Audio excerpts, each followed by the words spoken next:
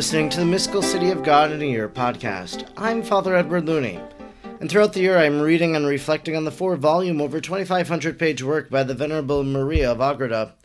If you would like to discuss today's readings, I invite you to head over to Facebook and find the Mystical City of God in a Year podcast page, and there you'll be able to interact with other listeners and followers.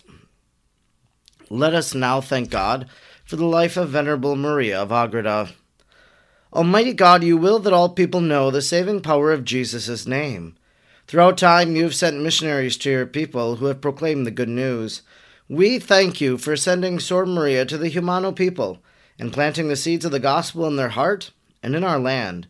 She taught them the good news and prepared them for baptism. We look to her example in holy life and wish to be taught by her today. Sor Maria, teach us how to pray and meditate. Teach us how to imitate the virtues of Our Lady.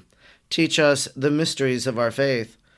Almighty God, stir aflame in our hearts the same missionary fervor of Sor Maria, so we may be as emboldened as she was to proclaim the gospel of our Lord Jesus Christ, who lives and reigns with you in the unity of the Holy Spirit, God, forever and ever.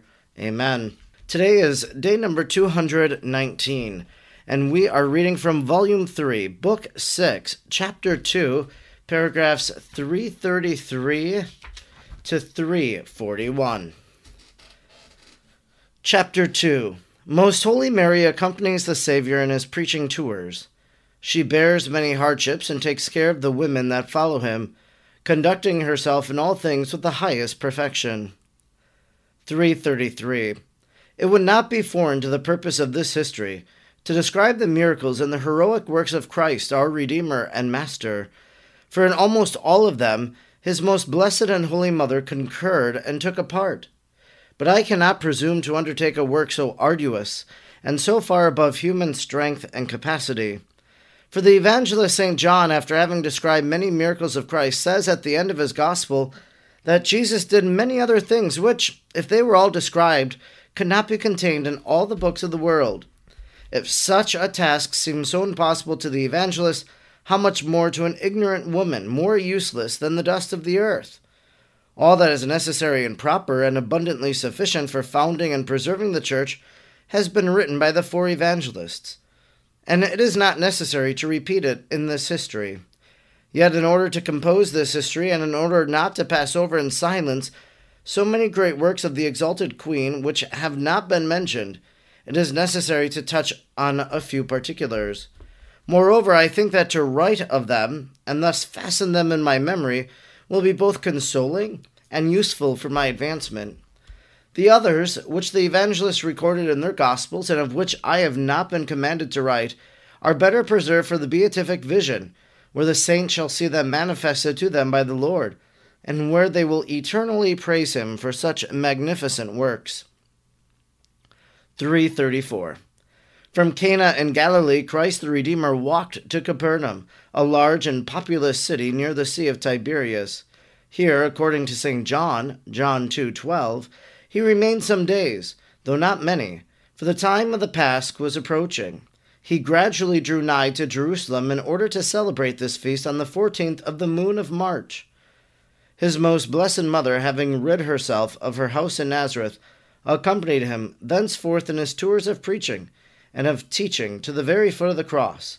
She was absent from him only a few times, as when the Lord absented himself on Mount Tabor, Matthew 17:1, or on some particular conversions, as for instance that of the Samaritan woman, or when the Heavenly Lady herself remained behind with certain persons in order to instruct and catechize them. But always after a short time she returned to the Lord and Master, following the Sun of Justice until it sank into the abyss of death. During these journeys, the Queen of Heaven proceeded on foot, just as her divine Son. If even the Lord was fatigued on the way, as St. John says, John 4:6, how much more fatigued was this purest Lady? What hardships did she not endure on such arduous journeys in all sorts of weather? Such is the rigorous treatment accorded by the Mother of Mercy to her most delicate body. What she endured in these labors alone is so great that not all the mortals together can ever satisfy their obligations to her in this regard. Sometimes, by permission of the Lord, she suffered great weakness and pains, that he was constrained to relieve her miraculously. At other times he commanded her to rest herself at some stopping place for a few days, while again on certain occasions he gave such lightness to her body that she would move about without difficulty, as if on wings. 335. As I have already mentioned, the Heavenly Lady had the whole doctrine of the evangelical law written in her heart. Nevertheless, she was as solicitous and attentive as a new disciple to the preaching and doctrine of her divine Son, and she had instructed her angels to report to her, if necessary, the sermons of the Master whenever she was absent. To the sermons of her Son she always listened on her knees, thus, according to the utmost of her powers, showing the reverence and worship due to his person and doctrine. As she was aware at each moment of the interior operations of the soul of Christ and of his continual prayers to the Eternal Father for the proper disposition of the hearts of his hearers and for the growth of the seed of his doctrine into eternal life, the most loving mother joined the Divine Master in his petitions and prayers, and in securing for them the blessings of her most ardent and tearful charity. By her attention and reverence, she taught and moved others to appreciate duly the teaching and the instructions of the Savior of the world. She also knew the interior of those that listened to the preaching of the Lord, their state of grace or sin, their vices and virtues. This various and hidden knowledge, so far above the capacity of men, caused in the Heavenly Mother many wonderful effects of highest charity and other virtues. It inflamed her with zeal for the honor of the Lord and with ardent desires that the fruits of the redemption be not lost to the souls, while at the same time the danger of their loss to the souls through sin moved her to exert herself in the most fervent prayer for their welfare. She felt in her heart a piercing and cruel sorrow that God should not be known, adored, and served by all his creatures, and this sorrow was in proportion to the unequal knowledge and understanding she had of all these mysteries. For the souls that would not give entrance to divine grace and virtue, she sorrowed with ineffable grief, and was wont to shed tears of blood at the thought of their misfortune. What the great Queen suffered in this her solicitude and in her labors exceeds beyond all measure the pains endured by all the martyrs of the world. 336. All the followers of the Savior, and whomever he received into his ministry, she treated with incomparable prudence and wisdom, especially those whom she held in such high veneration and esteem as the apostles of Christ. As a mother, she took care of all, and as a powerful queen, she procured necessaries for their bodily nourishment and comforts. Sometimes, when she had no other resources, she commanded the holy angels to bring provisions for them and for the women in their company, in order to assist them toward advancing the spiritual life. The great Queen labored beyond possibility of human understanding, not only by her continual and fervent prayers for them, but by her precious example and by her counsels, with which she nourished and strengthened them as a most prudent mother and teacher. When the apostles or disciples were assailed by any doubts, which frequently happened in the beginning, or when they were attacked by some secret temptation, the great lady immediately hastened to their assistance, in order to enlighten and encourage them by the peerless light and charity shining forth in her, and by the sweetness of her words they were exquisitely consoled and rejoiced. They were enlightened by her wisdom, chastened by her humility, quieted by her modesty, enriched by all the blessings that flowed from this storehouse of all the gifts of the Holy Ghost.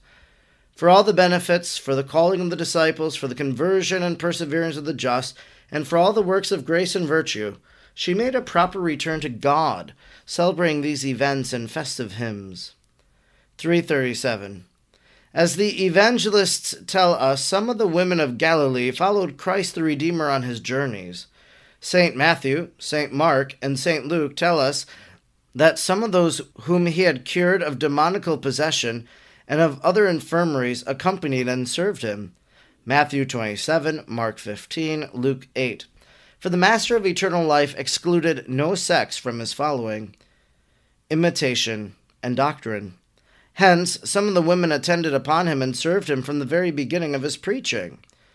The divine wisdom so ordered it for certain purposes, among which was also the desire to provide proper companions for his blessed mother during these travels. Our queen interested herself in a special manner in these pious and holy women, gathering them around her, teaching and catechizing them, and bringing them as listeners to the sermons of her divine Son.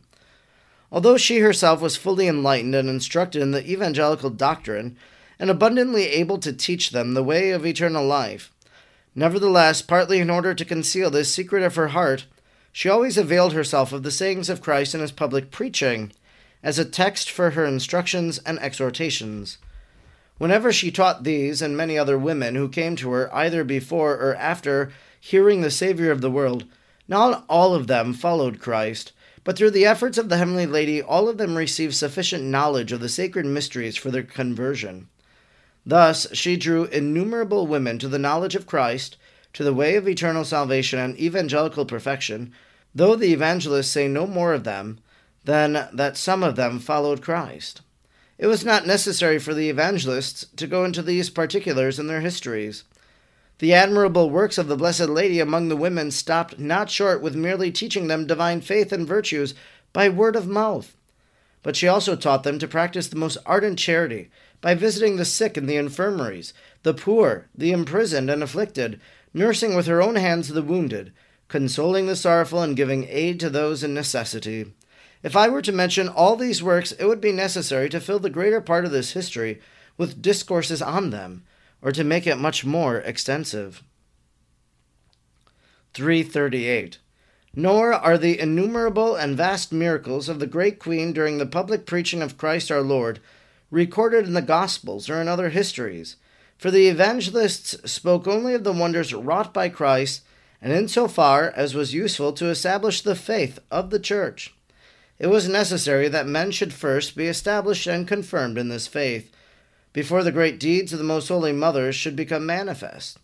According to what has been given to me to understand, it is certain that she brought about not only many miraculous conversions, but she cured the blind and the sick and called the dead to life. That this should be so was proper for many reasons. On the one hand, she was the assistant in the principal work for which the incarnate Word came into the world, namely in his preaching and his redemption. For thereby the Eternal Father opened up the treasures of his omnipotence and infinite goodness, manifesting them in the divine Word and in the Heavenly Mother. On the other hand, she, as his mother, was to resemble her Son in the working of miracles, increasing the glory of both. For in this way she accredited the dignity and doctrine of her Son, and eminently and most efficaciously assisted him in his ministry. That these miracles should remain concealed was due both to the disposition of divine providence and to the earnest request of Mary herself. Hence she performed them with such a wise secrecy that all the glory redounded to the exaltation of the Redeemer, in whose name and virtue they were wrought. The same course she also maintained in her instructions, for she did not preach in public, nor at any prearranged place or time, nor to those who were attended to by the appointed teachers and ministers of the divine Word. The Blessed Lady knew this kind of work was not incumbent upon women. 1 Corinthians 14:34.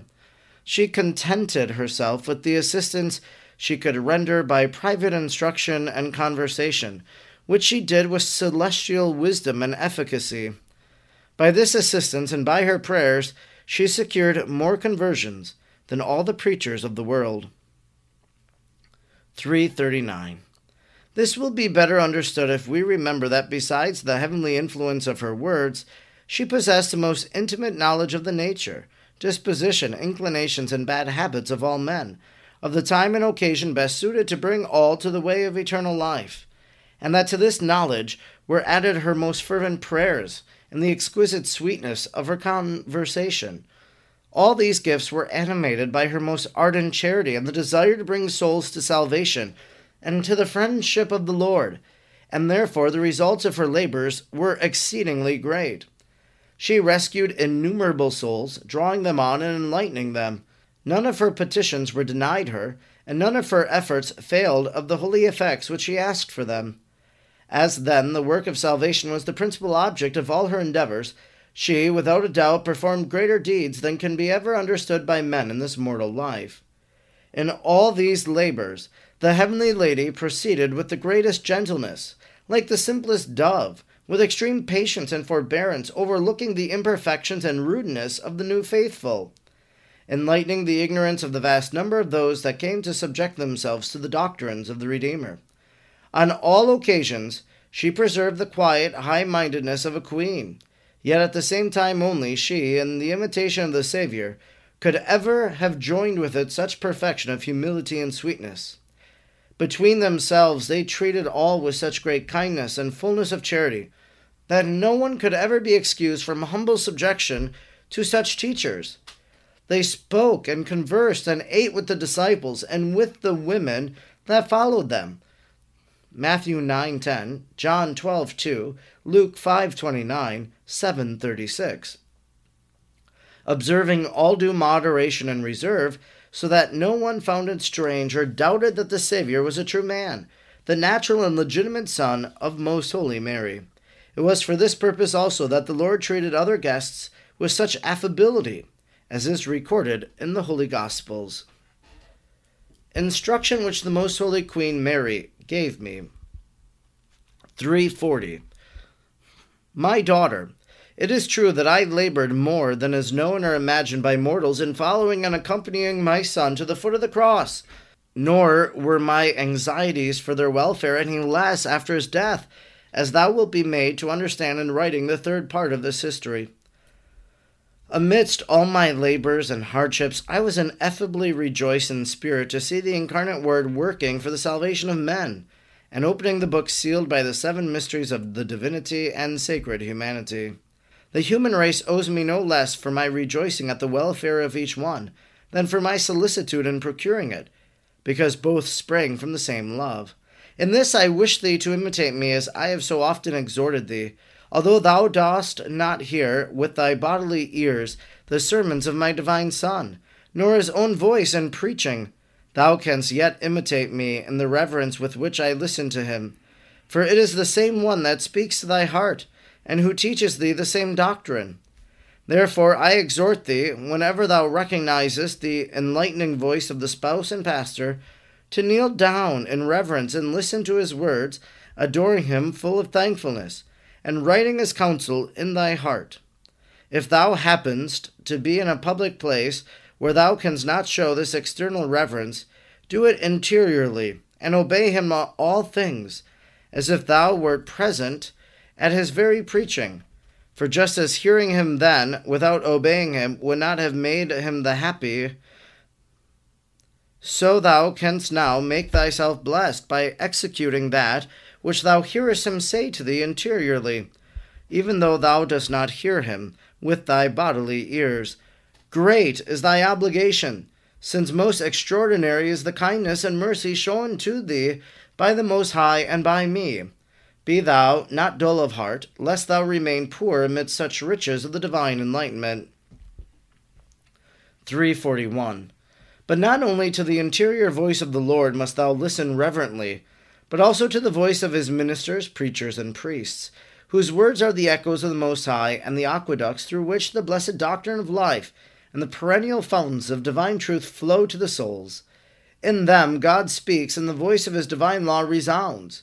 Hear them with such reverence that thou art unwilling to look for any error, nor presume to pass judgment on what they say. For thee all must appear wise and eloquent, and in every one of them hear only the voice of Christ, my Son and Lord. Be warned not to fall into the foolish presumption of the worldly, who, with very reprehensible vanity and pride, most hateful in the sight of God, despise his ministers and preachers, because they do not speak in accordance with their depraved tastes. When they go to hear the divine truth, they judge only of the expression's style, as if the word of God were not simple and strong, Hebrews 4:12, depending not on oratorical and artful arrangement of words, adjusted merely to the weakness of those that listen. Do not count this as an unimportant advice. Listen to all that I say to thee in this history, since as a careful teacher I wish to inform thee of the little things as well as of great, of unimportant as well as important points. Remember that to perform anything with perfection is always great. I also exhort thee to treat affably the rich as the poor, without the acceptation of persons so common among the children of Adam. My divine Son and I rejected and condemned all such distinction, showing ourselves equally kind to all, and even more so to those who are most despised, intelligent, and afflicted. James 2:2. Worldly wisdom looks upon the person not at the state of the souls, nor at virtue, but at outward ostentation. But heavenly prudence considers the image of God in all. Just as little shouldst thou wonder that thy sisters and neighbors perceive thy defects of nature, such as are deprived from the first sin, thy infirmities, fatigues, thy appetites, and other shortcomings. Sometimes the hiding of these defects is hypocrisy and want of humility. The friends of God should fear only sin, and should desire to die rather than commit it. All the other defects do not sully the conscience, and it is not necessary to conceal them. This concludes our reading today for day number 219. We've been reading from Volume 3, Book 6, Chapter 2, paragraphs 333 to 341. What a marvelous reading we had today about the early works of Jesus after the wedding feast at Cana, and really bringing home something that, of course, as was mentioned, talked about in the Gospels in one mere sentence, that these women followed Jesus and that they really assisted in preparations of meals and such. There's a biography of Our Lady much shorter than the Mystical City of God. It was written by St. Maximus the Confessor. And in that biography called The Life of the Virgin, which was really written maybe in the years 800, 700, something along those lines, St. Maximus puts Mary among those women. And so today we hear that affirmation of Venerable Maria of Agreda. And the role of Mary was to listen to her son, as we heard, that she listened to his sermons, so she was completely aware of them. Her role was to teach and to catechize the other women and other people along the way. And then another thing she did was that she prepared those meals. She obtained the necessaries for life. And then we heard also that she at times did heal as well.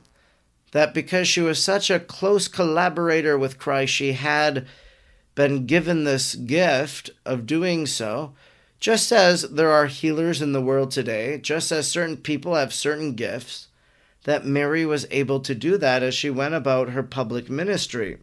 It says that she rid herself of her house in Nazareth and accompanied him thenceforth in his tours of preaching.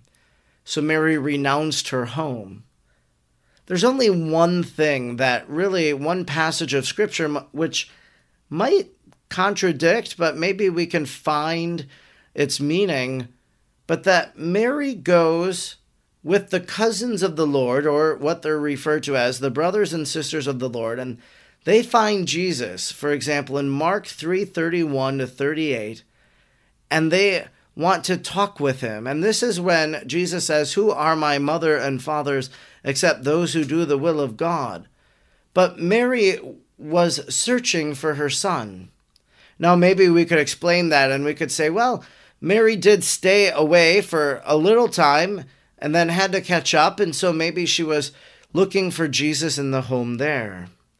But that's something maybe we have to reconcile with as we hear that Mary is present really in the public ministry of Jesus.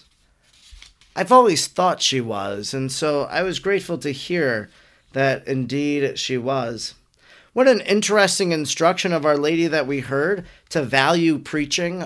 Of course, I think that we look at people who are great preachers. We maybe put them up on a little pedestal, if you will, that we seek out their homilies or whatever.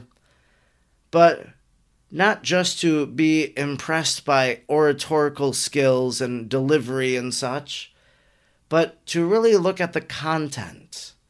There was one time when I was preaching that I was preaching on a controversial topic, and I had a few people walk out. Well, that was because I wasn't preaching what they wanted to hear. But sometimes the tough message of the gospel is one that needs to be proclaimed and preached. We listen to the preachers who are speaking to our souls and helping to form us as we make our way to the kingdom of heaven. I'm Father Edward Looney, and throughout the year I'm reading and reflecting on the 4 volumes of the Mystical City of God. I'm grateful you joined me today, and I hope you'll join me again tomorrow. Until then, may God bless you, and Mary pray for you.